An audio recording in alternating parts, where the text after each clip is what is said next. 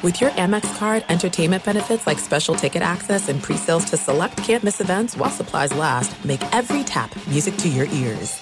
At Bet365, we don't do ordinary. We believe that every sport should be epic. Every home run, every hit, every inning, every play. From the moments that are legendary to the ones that fly under the radar. See for yourself when you sign up today and get $150 in bonus bets when you bet just $5. Whatever the sport, whatever the moment, it's never ordinary at Bet365. 21 plus only. Must be present in Ohio. If you or someone you know has a gambling problem and wants help, call 1-800-GAMBLER. Terms and conditions apply. When you buy Kroger brand products, you feel like you're winning. That's because they offer proven quality at lower than low prices. In fact, we guarantee that you and your family will love how Kroger brand products taste, or you get your money back. So next time you're shopping for the family, look for delicious Kroger brand products, because they'll make you all feel like you're winning. Shop now, in-store, or online. Kroger, fresh for everyone. This is the Lombardi Line with Michael Lombardi and Patrick Maher on VSiN.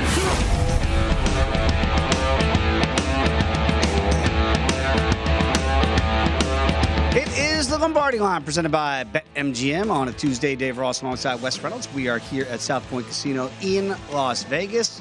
And Wes got another fun show. Of course, on Tuesdays, we get the King of New York. That means we're going to have Will Hill join us here later on this hour, get his thoughts coming up around 12:45 Eastern time. But I did want to get your thoughts on the big NFL news as we begin the Lombardi Line today, which is it feels like everybody universally, at least in social media, see how much that's worth, loves the Matt Ryan trade to Indianapolis if you are a Colts backer.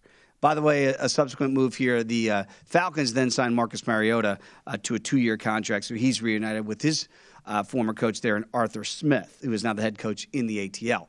So let's get back to the Colts, because I look at it and go, yeah, I feel like this is the best available landing spot for him. When we've seen some of the futures markets change in regards to that the Colts now look like a viable player, not only in the AFC South, but potentially in the postseason. What do you make of it as a for the shoe backer? Yeah, I think in terms of the division in the AFC South, I think it basically makes it kind of a coin flip, and that's what it was going to be anyway, assuming that the Colts found a replacement at quarterback for Carson Wentz, is it was going to be a coin flip in that division between Indy and Tennessee. We know Houston and Jacksonville still rebuilds, still massive rebuilds, and I think the odds indicate that, even though you see the Jaguars at plus 550 because they have been big players in free agency. You now have an offensive coach and Doug Peterson to go with Trevor Lawrence. Well, I thought you meant a coach. Yeah. In Doug Peterson. Yes. Yeah, and you're going to probably grab, you would guess, an offensive tackle at some point very early on in this upcoming NFL draft. So that's why you see kind of the big disparity between Jacksonville and Houston. I still don't think Jacksonville really is a contender to win that division. But, I mean, it's still basically a coin flip. You've seen a little bit of drift on the Super Bowl odds, down to 25-1 from 30-1, 14-1 to 16-1. And that's about what I expected.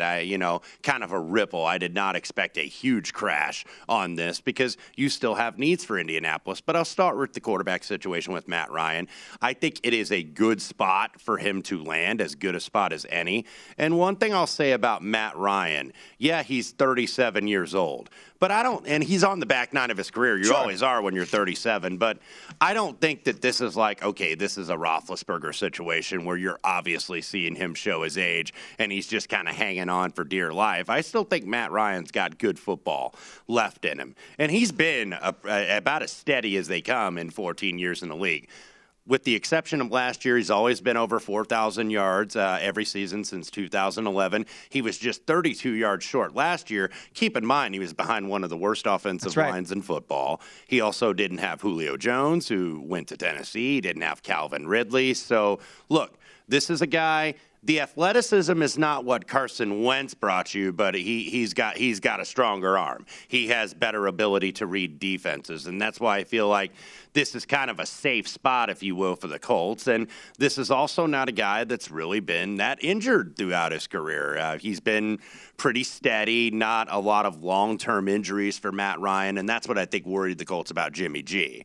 And that's why they were out on him. It's like, okay, the guy just had shoulder surgery. We had Carson Wentz, who we recognize was never the same since his injury. So we needed somebody that was going to be like a steadying force. And as of right now, this is a 2-year rental. He's got 2 years left on his deal.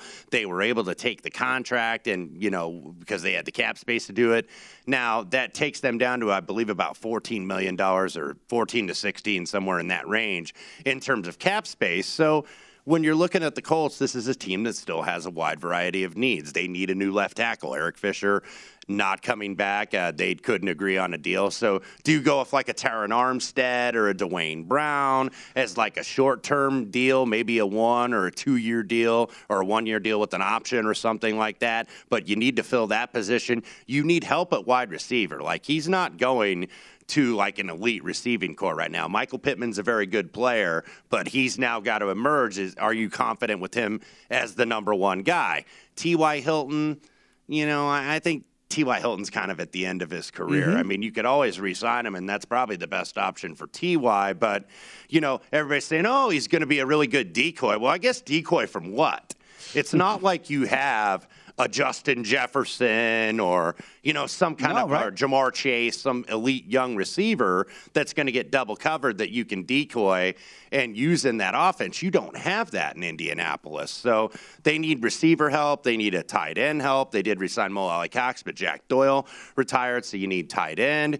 You're always looking for pass rushers, even though you did get Yannick Ngakoue in that trade for the Raiders from Rock Ya-Sin, rather. So pass rushers are kind of like left-handed relief pitchers or second and third line defensemen in the NHL. You can never have enough of them. So you're looking for that. You're looking for help in the secondary. So, this is something they had to do, but this is not a team that you could say, okay, they filled all their needs. They're going to have some of their guys that have been recruiting players on Twitter, like Darius Leonard, like Kenny Moore, both Pro Bowlers last year, that might have to restructure their deals a little bit, where you can take your salary almost like as a signing bonus and do some kind of contract restructuring. So, Colts not out of the woods yet. I think it kind of at least made them a playoff player. Now, is their ceiling 11-6? That's what it seems like right now, but we'll see what they do with the rest of the roster. Whenever you say Mo Alley Cox, I have to say, by law, VCU legend, as my alma mater. 2, if Matt Ryan stays healthy, hopefully he does here in the offseason and into training camp, he will be the 7th new starting quarterback in 7 seasons for the Indianapolis Colts. That is rather astounding. Now, Andrew Luck, of course, he was flip-flopping there with the injury in 2017, so the great Scott Tolzien got the start there. And then you look at Jacoby Brissett, don't turn your back in the Wolfpack, and then back-to-back NC State guys and Phillip Rivers. And then the Wentz situation last year, whatever that was, and then we assume that Matt Ryan will be the guy, obviously barring injury. But you look at that, and for a team that's looking for a quarterback, I wonder how long this will last. Because I don't know that people thought that Carson Wentz would be a one-and-done guy. Phillip Rivers, we kind of saw that maybe he'd be, and he had a really good year. I mean, they made a good playoff run that year, could have beaten the Buffalo Bills, if you remember, in the first round of that 2020 season. I just wonder where they go now with Matt Ryan. Is this the way the Colts are going to go in perpetuity? We find these older veterans and hope for that one-year run. And look, it's worked in L.A. with Matthew Stafford last year. It worked in Tampa Bay 2 years ago. We have a new starting quarterback going to a new team, and you win the whole thing. Now, I'm not saying that's what's going to happen to Matt Ryan, but I wonder now if the blueprint is being set across the National Football League. They go, give me that old veteran guy with a team that's got a decent defense, a good enough offense, and we got a chance. It's kind of been that the Colts' hand got forced a little bit with the Andrew Luck retirement, and that's what they've been doing is going with veteran quarterback to veteran quarterback. I think that they want to get a young developmental quarterback, but you do have 2 years here with Matt Ryan, so there's urgency, but there's not urgency in terms of doing it in this draft because I don't think that there is an elite quarterback in this draft. Now, there are going to be some that are drafted in the first round because there always are, because teams get desperate. But I don't think that do you really want to waste like a first rounder right now on Kenny Pickett and have him sit for 2 years? I mean, I don't think that that's really what you want to do. But eventually they have to get a developmental quarterback that they believe could be a starter, but you've seen it kind of around the league. I don't think they want to get into like a spot where they have like a Jordan Love where it's like, okay, we're going to have him here for a few years and, he's never going to get any better because he's not going to play. So, they're going to be set on Matt Ryan. Maybe they take a quarterback later in this draft just to have another body, kind of like they did with Sam Ehlinger last year in the 6th round out of Texas. But I think that's what the Colts are pretty much set right now on Matt Ryan. I think initially Jim Irsay, when he made those tweets, and he made those tweets immediately after that Buffalo-Kansas City game in the division round, where I think that really changed the game for the league, especially in the AFC, where it's like, okay, if we're going to be a real contender, we've got to have elite quarterback play like that. And I think he originally had targeted Russell Wilson, but there wasn't a way that they were going to make that work. So, Matt Ryan, of these options that you're seeing here on the graphic, I think probably is the best option. Look, he's a former MVP. He's been pretty darn consistent over his entire career. I don't think the Colts wanted to, get down there where they were going with like a Mariota or maybe a Jameis Winston, who now has officially re-signed with the Saints. Yep. I think the Saints were they were looking around and they were kicking the tires, but I think that was like, okay, we're going to stick with the incumbent here. Something that I said to you before we actually came on the air this morning, and that is when I look at what the Colts did, obviously the big change in the offseason was Russell Wilson going to Denver, right? And I think a lot of teams, at least in that division alone in the AFC West, they didn't kowtow and go, you know what, our window is closed because now theirs is open.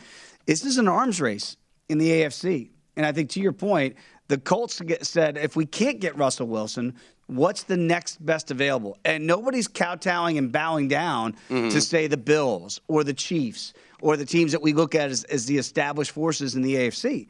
This is going to be a slugfest. It's going to be a murderer's row coming out of the AFC. Now, the NFC, and maybe that's why Tom Brady went back to Tampa Bay, it looks like it might be an easier route, if you will, when you look at some of those divisions, some of those teams. In the AFC, if the Colts are the worst playoff team potentially, I mean, that means somebody's not making it that made it a year ago. Cincinnati, I'm looking right at you. Right. I mean, there's going to be some regression from some of these teams. I mean, Wes, it never stays pat, right? And I'm impressed that Denver's making their push. The Raiders have joined the fight. The Colts are now in the mix. I mean, this is going to be as deep a conference as I can recall in many years. Yeah, and I think so. And I think what the Colts are seeing is like, hey, we got to win this division. We can't count on a wild card. No. Look, the wild card was all set up for them last year, and we know what happened in Jacksonville in Week 18. So when you've got likely multiple teams coming out of the AFC West, multiple teams perhaps coming out of the North, maybe both the Bills and the Patriots come out of the AFC East. So you basically got to win this division if you want to get in the playoffs if you're Indianapolis and or Tennessee. Absolutely. When we come back, and now we are down to 16 that are still dancing in the NCAA tournament. We'll break down some games coming up on Thursday and Friday and get some early look aheads. Come on back. It's the Lombardi Line right here on VSiN, the Sports Betting Network.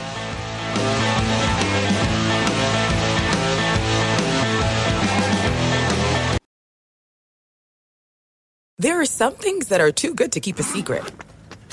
Like how your Amex Platinum card helps you have the perfect trip. I'd like to check into the Centurion Lounge.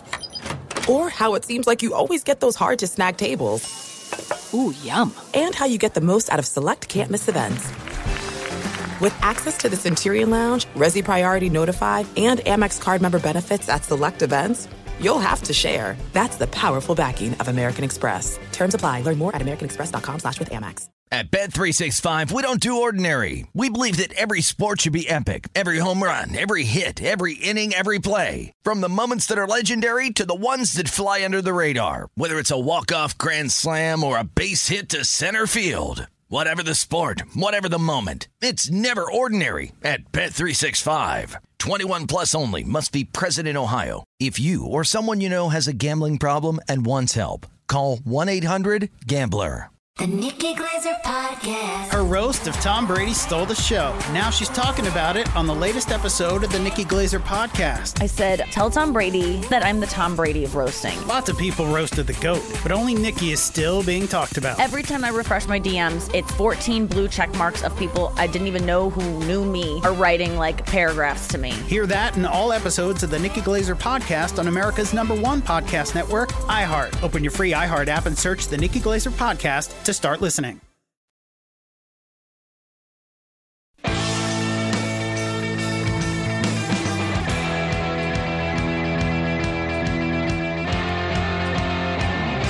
It is time to download Nevada's premier sports betting app, BetMGM Sports. BetMGM has all of your favorite wagering options, along with in-game betting, boosted odds specials, and much, much more. Download the BetMGM app today. Stop by any MGM casino on the Strip with your state-issued ID to open up an account and start placing sports bets from anywhere in Nevada. Whatever your sport, whatever your betting style, you're going to love BetMGM's state-of-the-art technology and fan-friendly specials every day of the week. Visit BetMGM for terms and conditions. Must be 21 or older and physically located in Nevada. Please gamble responsibly. If you have a problem, call 1-800-522-4700. Back alongside Wes Reynolds, I am Dave Ross. This is the Lombardi Line right here on VSiN. And Wes, boy, you kind of exhale after the NCAA tournament over the weekend, and now we're down to the Sweet 16, which does tip off again on Thursday, of course. And as we sit here on Tuesday, we're getting closer, only 48 hours away. My brackets are still looking pretty good. I've got all four of my Final Four teams still in the mix. But the one that I really went out on the biggest ledge will come into play on Thursday, and that is Arkansas taking on Gonzaga here. And I do want to get your thoughts on this one. We saw it open up around 8.5 here. I feel like it's been Gonzaga money coming in a little bit so far to start off the betting week. What do you make of this matchup here? Because this, to me, is a game where Note can say, I'm going to be the best guard on the floor, and I really think he's got to be a dominant player for Arkansas to have a fighting chance. Well, both these teams do come off close shaves in the second round. Of course, Gonzaga in that terrific game, one of the best games of the tournament, I think, Saturday night against Memphis. Gonzaga ends up holding on for the win. And, look, we talked about it, and I said I liked Memphis in that game, and Memphis was right there. Had a 12-point lead to start the second half. And then, Gonzaga, I think when Memphis got in foul trouble, specifically when Jalen Duren got in foul trouble, Drew Timme probably played in that 5 minutes like the best minutes of anybody in the NCAA tournament and ended up with 25 and 14 in that game. All the talk is about Chet and, his NBA prospects, but Drew Timme, I think, really won them that game. So they survive and advance. And then New Mexico State and Arkansas was not exactly a Rembrandt, if you will. Not exactly a painting of the in the Sistine Chapel. 53-48. Arkansas wins. Just not the best game. No. New Mexico State 0.67 points per possession. Arkansas not much better at 0.74. But Arkansas, is not a team that really shoots the three very well anyway, and they've shot it even worse here in this tournament. That said, I kind of lean that way, even though Gonzaga's getting the early money. And I think they're probably getting the early money because a lot of the metrics guys, the Ken Palm has it Gonzaga by 10 and it opened 8.5. So it's like, okay, bettors, I think, kind of make the mistake of doing that, always following that. So you're even seeing some 9.5s, including at BetMGM. This may go up to 10 because, and I can understand a little bit why Gonzaga's getting some of the action because, look, water finds its level maybe, or a team got its scare in the previous round, so usually they come out focused, and I think there's a couple other games you can apply that logic to. I'm not so sure about this, and you can see in terms of ATS trends, they have not been your friends if you're backing this team. Gonzaga 0-4-1, Arkansas 1-5, and I want to get back to Gonzaga in terms of the draw that they got. Yeah, it was 1 versus 16, but that Georgia State team was more like a 14 seed. And the Memphis team that they played that was a number 9 seed, they were more like a 4 or 5 seed. So it's like you look at this draw, and this has been the draw where the chalk has held form, all top 4 seeds get into the Sweet 16. Gonzaga got done no favors, really, in this draw, and they've had a ton of football. So if they get to the Final Four in New Orleans, they have absolutely earned it. Absolutely. And again, we said it on this show on the Tuesday when the brackets came out after the Sunday a week ago, and I looked at the West, and I went, this is, to me, by far, the most competitive, balanced 1 through 16 that you're going to find. And you would expect that they were going to have the easiest because they were the number 1 overall seed in the NCAA tournament. That's how it's supposed to work, the old S-curve deal. That's right. It did not work in Gonzaga's favor, but yeah, I think 9.5 is getting a little rich. You may see 10 here. I would certainly lean to Arkansas in that spot. I have not bet this yet, though. Again, as an Arkansas backer, and again, I have Arkansas in the Final Four. This was the big upset that I liked. I have to look at Eric Musselman and say, what's the style of play that you want to go with? Because you know what Mark Few is going to do and what Gonzaga is going to do. They don't change. Gonzaga is going to go pedal to the metal. They want to get out. They want open air. They want transition. They want to run and flow and have a good offensive showing. That's what they do, right? Does Musselman try to slow this down or fight fire with fire? Because Arkansas can play both ways. Yeah, I think maybe he's got to try to approach it kind of like Memphis did and kind of like Alabama did, where you're getting up and down the floor. You want to get buckets in transition. I don't think Arkansas necessarily wants to play a half-court game with these guys. Right. Gonzaga very efficient, really, at both ends. But I think Arkansas, look, you want to get in transition, force some turnovers, get to the rim, because, as I mentioned, this team, in the mid-30%, 30.5 or whatever their percentage is from three, this is not a very good three-point shooting team. So they have got to get easy baskets in transition if they want to hang in this number. Let's look at the second game on tap, and it features another one of the teams that I still have alive in the Final Four. That's Villanova, and I actually have them cutting down the nets. You and I, Wes, talked about it a lot this weekend on our other shows, in that this is one of the, it might be the best historical free throw shooting team you're ever going to see in the NCAA tournament. That's how good Villanova is down the stretch. It helped them cover the number against Ohio State to get to this point, to the Sweet 16. Now here comes Michigan. They're not an 11 seed. I mean, look, you put the slipper on them if you want as an 11, but when you come from the Big Ten and the Power 5 and you're Michigan, this does not feel like an 11-2 matchup, and I think that's why it's priced accordingly here. What do you make of this matchup? And obviously there's danger here for Villanova, but when you take care of the basketball, and as efficient as Villanova can be offensively, I got to side towards the guys from Pennsylvania. Well, and I don't want to discredit Michigan because, look, variance is part of the NCAA tournament. When you see all these shot quality reports that come out after the game and whatnot, if Tennessee hits their open threes, Michigan's sitting at home, and it's Tennessee in this. But nevertheless, they didn't, and that's part of the NCAA tournament. So Michigan is here. They do have a matchup they can potentially exploit, though, with Hunter Dickinson, because Villanova does not have a true big guy. Right. That's how Jay Wright does it, and that's how he's won a couple national titles. Get 3 guards in a wing or 4 guards, kind of like, anywhere from 6'2" to 6'5" or 6'6", and then you got an undersized post guy at like 6'8" or 6'9", and that's how he plays. So Michigan should be able to get some things at the rim, but I don't know if they're going to be able to shut down Villanova in terms of how Villanova really shoots the ball, and that's what they did essentially against Ohio State. You look at this team; they're 36% from the three. I think like top 50 in the country. Number 1 in the country, as you mentioned, foul shooting, 82.6%. And you look at how Villanova shot the basketball; only hit 8 threes against Ohio State, but 1.2 points per possession. The one concern I have for Villanova, maybe not so much in this game, but if they get into an Elite 8 game with either Arizona or Houston, Jay Wright only plays 7 guys. That's right. And look, most coaches are going to shorten their rotation in the NCAA tournament. So, that's not abnormal for Villanova to do this. But what you kind of saw against Ohio State, even though they had that comfortable lead where it was 8-10, kind of near the end, Ohio State did make a run and made it a one-possession game with a few minutes left to play. I wonder if Villanova is getting worn down, though, because these guys play heavy minutes. You look at what they did against Ohio State. Colin Gillespie, 38 minutes. Jermaine Samuels, 38 minutes. Caleb Daniels, 34 minutes.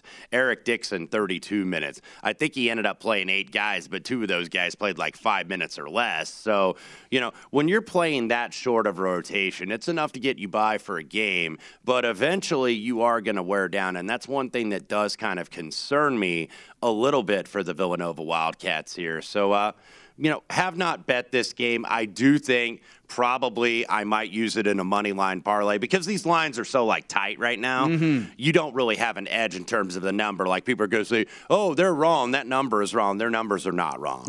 Their numbers are not wrong if they're getting fair market and fair play, on both sides, even though they're more than willing to take a position if they got the best of it. But I think Villanova advances. But I think if they get to that Elite 8, they may wear down a little bit against either Arizona or Houston. It's a great exercise we do each and every Tuesday here. Certainly for college football and the NFL, we do bet now or bet later. I think we kind of alluded to it in the first matchup on Thursday, and that is if you like Arkansas, wait. Because I think the money's going to come in even more so on Gonzaga. But this one, Wes, feels like it might stay right around that 5. Would you advise, depending on the side you like, to wait, or this number really isn't going to change that much? I think it's probably going to stay. It's going to dance. I mean, there'll be some 5.5s like they're on the market, and there'll be some 4.5s because Michigan is getting respect because they underachieved, I think, this year. They're not your typical 11 seed. You see an 11 seed. They were top 5 more at the beginning often of the year. than not. It's a team like Iowa State is, right, or something like that, which we'll get to later, but I think because they have the pedigree, and look, this was a team that got in this position last year and then couldn't hit a shot at all against UCLA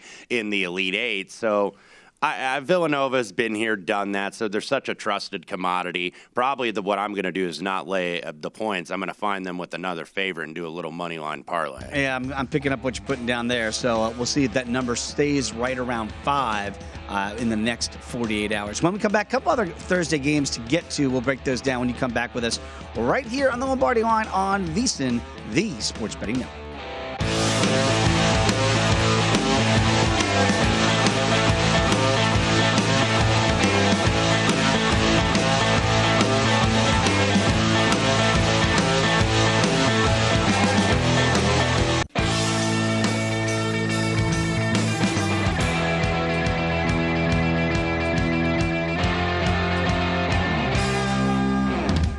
KFC chicken sandwich is served hot and straight from the fryer, and that is why it's finger-licking good. Order the KFC chicken sandwich today. Looks delicious. Now I'm hungry. Dave Ross alongside Wes Reynolds. Wes, let's get back to the matchups coming up on Thursday in the Sweet 16. And this is a heavy hitter. And again, we talk about the West. It's just a murderer's row to me. I thought it was absolutely by far and away the toughest one to navigate. And again, Gonzaga, you would think, boy, we're the overall number 1. Make it easy. It's not easy. Texas Tech, guns up. Against Duke, this is a 3-2 matchup. And, Duke was on the ropes against Michigan State. Not only did they come back and win, they somehow covered that number. So if you had Sparty backers in that Sweet 16 matchup, or rather, 32 matchup to get here, you probably thought, how in the world did I lose that? What do you make of the number now? Because it opened Texas Tech 1.5 over under around 136.5. And it feels like it's going to be possibly a pick'em by the time we get, because it's already down to 1, and the total has climbed up just a skosh to 137. Yeah, it's a pick'em for me because I have no idea yet what I'm doing with this game. But people, I think, were a little bit surprised Texas Tech was a small favorite, and I was not really because, look, number 1 in defensive efficiency in the country. You saw that game against Notre Dame on Sunday night. And look, Notre Dame, I thought, had a really good game plan, kind of packed it in down low, anticipated the shooting variance that we talked about with Texas Tech because that first game, it felt like Texas Tech fired all the bullets, if you will. Yeah. And 97 against Montana State. They came out guns blazing. Yeah, and then you're like, okay, they're not going to shoot as well the next time around. I mean, they're not great from three-point shooting. They're only 32.2%. And then you saw what Mike Bray did, kind of packed it in, and that's a team that only goes about 7 deep, if even that. And they packed it in, let Texas Tech try to chuck from the 3. Texas Tech only 4 of 15, and really didn't shoot that well at the rim, but it was defense for Texas Tech, and that's what got them into this game. Now they're getting Duke, and one of the concerns for Duke, I think, and we've talked about it all year, is that ball screen defense. Right. They just, it's still very much a concern. However, Texas Tech is not a team that really utilizes a lot of high ball screen stuff. A little bit more off the ball motion, which I think Duke can defend a little bit more. And let's not forget about Duke.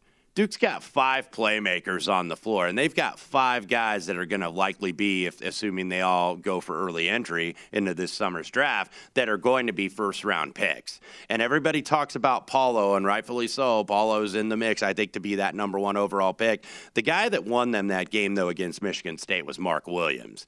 And I know because he's not a one-and-done, it's like, oh, well, maybe he's not that talented. Mark Williams is going to be a first-round draft pick in this upcoming draft. He was the guy that won won them that game. And one thing that I saw out of Duke that I like, because that was a very close game. Look, Michigan State was up by 5 with just a little over 5 minutes to go. Mm-hmm. Duke showed some toughness. Absolutely. And I think that was a big question coming into this tournament based on how they finished the season, based on, getting beat by double digits at home and Coach Krzyzewski's last game at Cameron Indoor Stadium in Durham. And then in the ACC tournament, Duke really, really didn't look that great, especially defensively. You look, barely got by. I won't want to say barely because they won by 9, but they were down for a decent amount of the game against Syracuse, and that was a Syracuse game with no Buddy Boeheim due to the suspension. And then against Miami, they never really got away from Miami, only won by 4. And then Virginia Tech, I think, took it to them from the get-go, and that was a Virginia Tech team that was playing its 4th game in 4 days in the final of that ACC tournament in Brooklyn. So you're like, is Duke, they're right for the pickings maybe, and they kept Fullerton enough at bay, even though they didn't cover the game. But you saw that they were getting beat with transition threes. But I thought that they were much better against Michigan State. And they, toughed and nutted up really in the final 5 minutes against a Michigan State team that wasn't really giving them an inch. Defense is still a concern, but I'm not sure yet what I am going to do with this game, because I have a feeling maybe that could have been a turning point for Duke. Wes, right there with you. Here's the thing I don't understand. I'm shopping around and look at these numbers.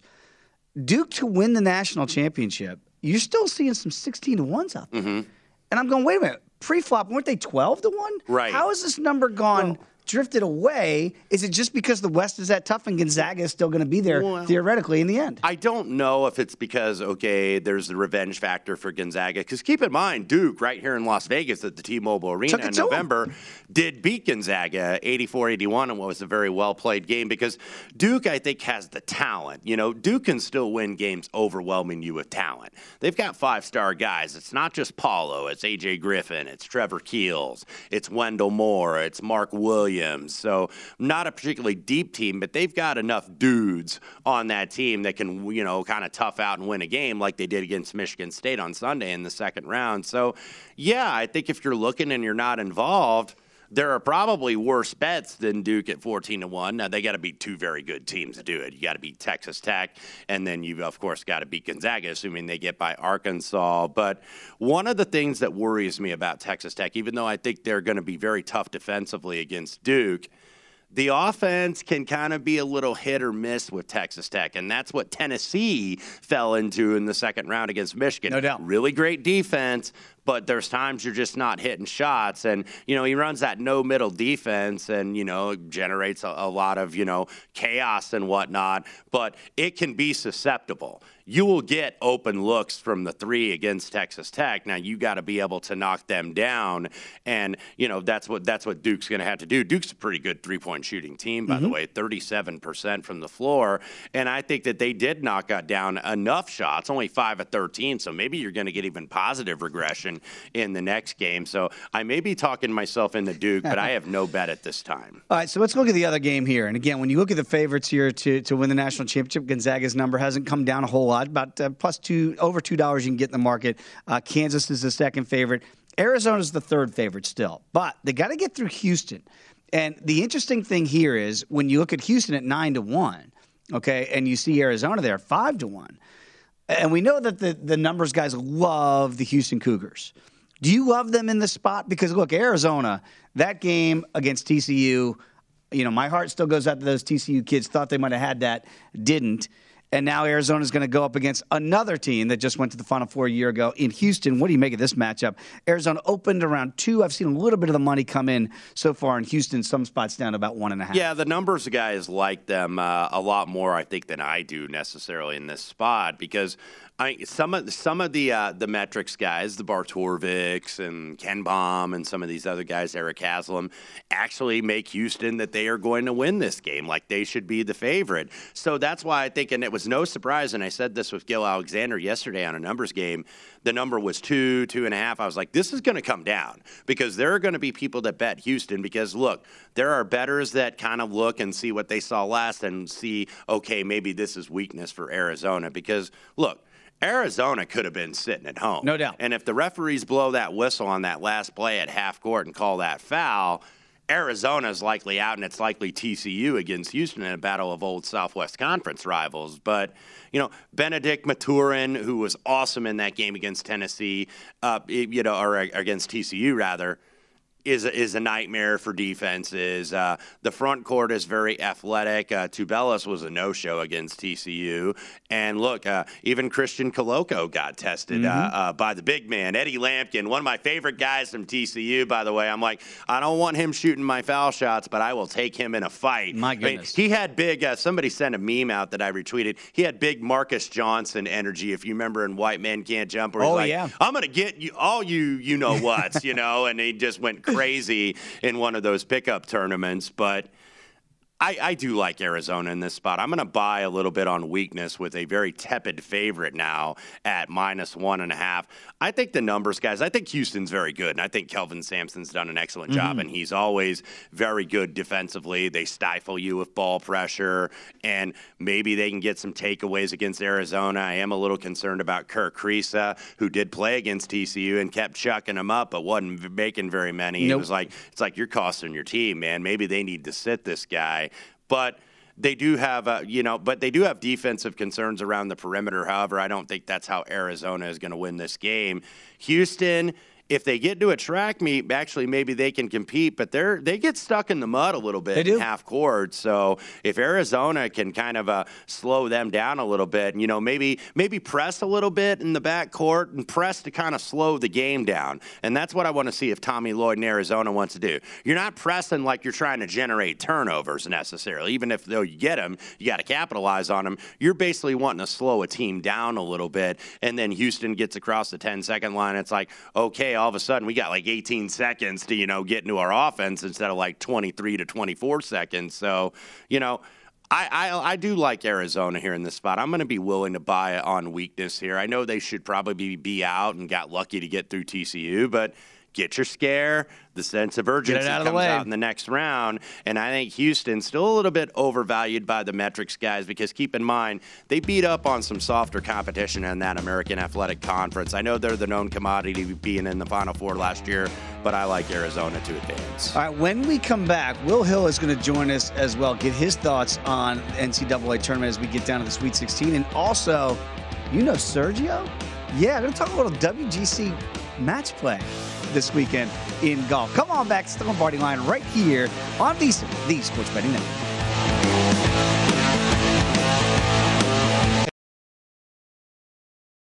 There are some things that are too good to keep a secret.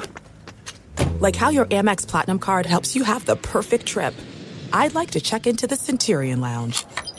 Or how it seems like you always get those hard-to-snag tables. Ooh, yum. And how you get the most out of select can't-miss events. With access to the Centurion Lounge, Resi Priority Notified, and Amex card member benefits at select events, you'll have to share. That's the powerful backing of American Express. Terms apply. Learn more at americanexpress.com/withAmex.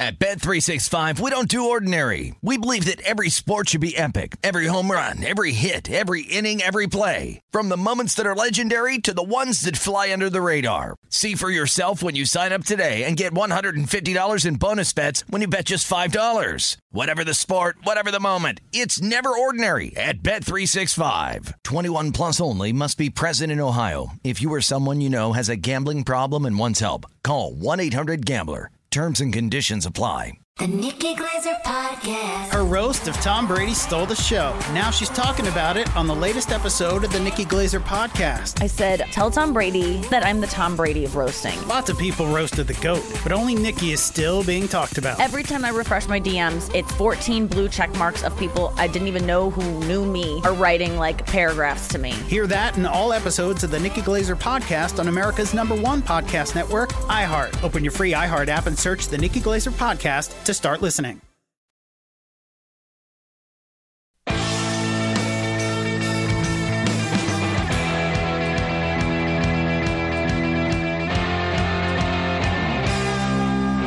Bet on more than just the final score with One Game Parlay at BetMGM. The One Game Parlay is designed to help make you with your selections within a single game from over 400 bet types, including team and player props. Log into your BetMGM account and create your best parlay before the game ever starts. New to BetMGM, will sign up today and make your first bet Bet risk-free up to $1,000 with the bonus code VEASAN1000. Plus, you're going to earn BetMGM rewards points that can be redeemed for online bonuses or converted into comps for rooms and restaurants at more than over 20 MGM resorts nationwide. Try one-game parlay today. Eligibility restrictions to apply. Visit BetMGM.com for terms and conditions. Must be 21 years of age or older to wager. New customer offer. All promotions are subject to qualification and eligibility requirements. Rewards issued is non-withdrawable free bets or site credit. Free bets expire in 7 days from issuance. Please gamble responsibly. If you have a problem, call 1-800-GAMBLER. Promotional offer not available in Nevada and Mississippi. One-game parlay not available in Washington, D.C. Dave Ross alongside Wes Reynolds. This is the Lombardi Line right here on VEASAN. We always love having our VEASAN contributor and the king of New York. He is Will Hill, and he joins us each and every Tuesday. Will, great to have you back on this Tuesday. Wes and I were just discussing Thursday's games, and I want to get back to Arkansas and Gonzaga to begin this conversation because we were just having the conversation in the break as well. When you look at the bigs at Gonzaga, that can be a big problem for Arkansas. But if you look at, say, Note and you look at the guard play of Arkansas, they might have an advantage there. How do you handicap this game in the Sweet 16?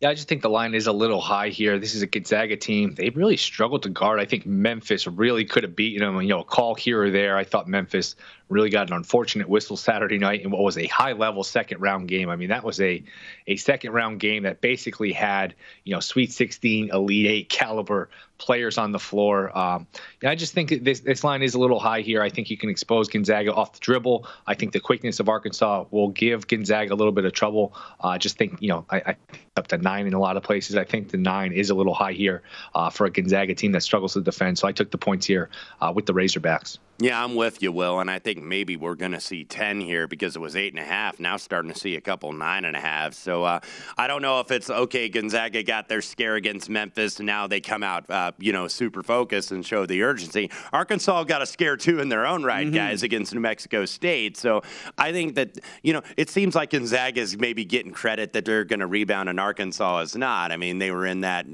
really tight game with New Mexico State, like you were calling it a rock fight. It absolutely was. So I am with Will on the Arkansas Razorbacks here. But, Will, sticking in that regional, the other side, I don't know if you have a play on this yet because I certainly don't, so I want to get your opinion. That's what I'm going to do is gauge opinion. Texas Tech and Duke. Texas Tech opens favorite. They still are the favorite, 1.5 in the market. I don't know what to do with this game because I can make cases for both sides. I was impressed with what Duke did against Michigan State. When they were down, had adversity, they toughed it out there at the end. Well, I was all ready to grab Texas Tech plus a couple points. I thought it would be +2, +2.5, coin flip game. Give me the points. But the bookmakers, this line kind of surprised me. Now you're laying a point with Texas Tech. I don't love that. Obviously, defensive efficiency, I think they're the best team in the country. But again, Duke has a lot of skill on offense. And I think Duke, they've struggled on defense too, similar to Gonzaga. I think their defense gets a little bit of a bump here with the stakes of the game. Figure Sweet 16, a chance to go to the Elite 8, a little more focus, a little more intensity on defense, which could be the difference because if you're just picking sides here, Duke's got the better players, even though Texas Tech maybe is coached a little better, plays a little better defense, a lot better defense. Not a game I bet, not a game I'm dying to bet. Kind of threw me for a loop here that Texas Tech is laying a point. Would actually lean towards the Dukies, but again, not a game I'm rushing up to bet. And here's what you'll always worry about in these Duke games now, and especially this year being Mike Krzyzewski's farewell tour. I always say Duke gets calls on the road. They do. Very few teams get that benefit of the doubt, but Duke does, and you always kind of wonder, okay, and you don't want to be conspiracy theorist here. You don't want to be Alex Jones or something like that, but you worry that if you're betting, I think, on or against Duke, it's like, okay, they're going to get a call. They want this story to continue. I know our own Mitch Moss on Twitter was like, admit it, even if you're a Duke hater, you didn't want K to get bounced this early. No. You wanted it in the second weekend because you want that storyline and, you want to see it maybe later on, Sweet 16, Elite 8, or potentially Final Four. So that's what always makes me nervous when you're betting against Duke in the NCAA tournament. I'm kind of with you guys on this one. I probably would have grabbed the points with Texas Tech, but because it is where it is, it does make you kind of pause a little bit before laying points with Texas Tech against Duke. I'll be very curious. It feels like that might get to a pick'em before we get to tip-off on Thursday. Let's talk about Houston against Arizona here, Will, because it's a fascinating matchup for many different reasons. And again, talking about scares, and everybody gets a scare in the NCAA tournament along the way. I mean, clearly Arizona, whether it was a foul or not, that's debatable at midcourt against TCU, but they do survive in overtime. And now they get Houston. And again, this is a team that almost feels like as a 5 seed might have been slighted coming into the tournament. And Will, I don't think anybody's slighting them now, but what do you make of this matchup? Yeah, I mean, poor UAB's got to look up and say, wait a second, we're a 12 seed here and we got to play Houston as a 5. I mean, Houston, they've been in metrics darling all year, which I can understand to some extent, but I like Arizona here. I think this line is cheap. I got them on the money line. I just think, look, when you're Arizona and you get your scare, I always think, like Wes mentioned, you come out the next game with a little more focus, kind of a second life. You know, we've all seen plenty of champions in this tournament have their scare at some point, whether it's, I think it was Tyus Edney from UCLA 20-something years ago. 95. It happens. It happens. Very rarely do you go through this tournament and just, have a clean game night after night. I just think Houston doesn't play the level of competition Arizona does. It's one thing, you can bully SMU on the glass. You can bully Tulane and Cincinnati. You're not going to bully Arizona. Arizona's got a lot of athletes, a lot of players there on that Wildcat team. I think this line's a little cheap. I expect Arizona to march on. Yeah, I think Arizona, they're going to have to beat that challenge because we were talking about the big fella who warmed my heart on Sunday night, Eddie Lampkin for TCU. He was going right at Koloko and all the big guys. Tubelis was a no-show. I think they're going to challenge those big guys to be a lot better in this game. Will said everything that I agree with here. I like Arizona. So, Will, let's stick in the other matchup and just close out that region here in San Antonio. We have Michigan and Villanova. 4.5 minus $1.15 at BetMGM right now, but pretty much 5 painted in the market, and that's pretty much where it's been since the opener. Look, Michigan, not your average 11 seed here, but they're going against arguably the best program culture in America in Villanova and Jay Wright. They're just consistent all over the place. What do you make? Wolverines, Wildcats? Passed on this one. If it gets to 5.5, and if it ever got to 6, I would probably jump in on Michigan. But again, Michigan still has some issues on defense that haven't really been exposed yet. Tennessee, I thought, missed a million wide open shots Saturday night. Nova is a better team. You'd expect Nova to shoot the ball a little better than Tennessee did. So nothing for me on this game. If it got to 5.5, definitely got to 6, I'd probably jump in on Michigan. At 5's kind of around where I make it. So at 5 for me, it's a pass. Any higher, I might jump in on Michigan. Do you guys have any play on this game? I mean, I'm kind of leaning towards Villanova if it stays 5 or less. But to that point, once it gets over 5, I'm going to be out on this. I might play Villanova money line here because I just think down the stretch, the way they shoot free throws, if they have a lead, they're going to hold on to the lead. This isn't going to be this is the team you can't come back on the way they shoot it as good as they do it from the free throw line. Hey, we got a couple minutes to go. Gentlemen, in 2 weeks, we'll be giving our Masters picks, and I can't wait for that. But we've got the WGC match play this week. And, Will, I wonder if you have a lean here because, again, for those that don't really know how this works out, I mean, this is mano a mano. This is the kind of their bracket format that they try to do to emulate March Madness. What do you make of it, and who do you like? Yeah, I took a little at Sergio Garcia, 40-1. He's got a lot of experience in this tournament, in this format, which you mentioned is a little unusual. He's played well in this format. And, look, he's made 5 or 6 cuts this year. He's got a top 10 finish. 40-1 is something that interests me for Garcia. Haven't filled out my full card yet. Maybe I'll add a couple guys here or there.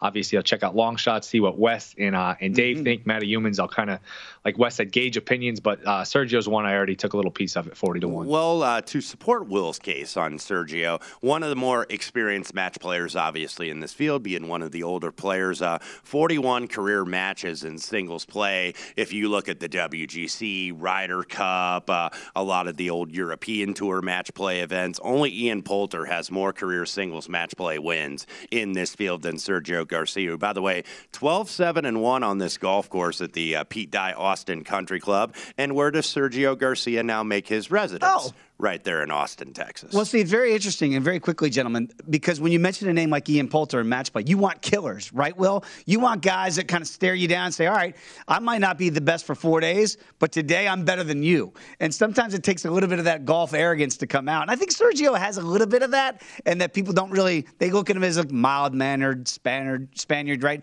He runs hot. So I kind of like that pick as well, that in those mano-a-mano situations, those are the guys you want to back in a match play format, right, Will? No doubt. And my boy Burns isn't playing this week, so I can't bet him. The 1 week I didn't pick him was last week. He was playing well on Thursday, so I jumped in a little 9-1, so I was having a little fear of missing out. But my boy Burns finally came through last week. Tried to give it away, but he couldn't.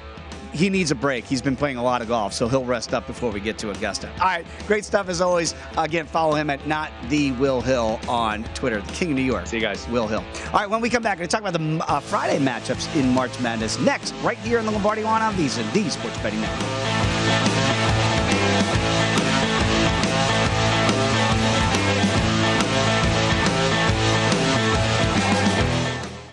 At Bet365, we don't do ordinary. We believe that every sport should be epic. Every home run, every hit, every inning, every play. From the moments that are legendary to the ones that fly under the radar. Whether it's a walk-off grand slam or a base hit to center field. Whatever the sport, whatever the moment. It's never ordinary at Bet365. 21 plus only. Must be present in Ohio. If you or someone you know has a gambling problem and wants help, call 1-800-GAMBLER.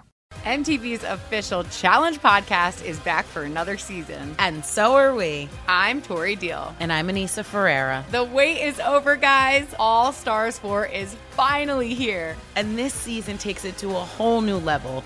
Old school legends, modern power players, and ex-lovers are all competing in Cape Town, South Africa for the prize of $300,000. And we're going to be right here along with you fans, covering every episode on the podcast. Listen to MTV's official Challenge podcast on the iHeartRadio app, Apple Podcasts, or wherever you get your podcasts. What's up, everybody? This is Stephen A. Smith, host of the Stephen A. Smith Show podcast. Tune in every Monday, Wednesday, and Friday at the very least as I bring you all new episodes that feature the biggest headlines in the world of sports, pop culture, business, and I answer your phone calls and respond to your tweets. You'll hear my unfiltered opinions and straight-shooter interviews with top celebrities and game changers. All that and more. So listen to the Stephen A. Smith Show podcast on the iHeartRadio app, Apple Podcasts, or wherever you get your podcasts.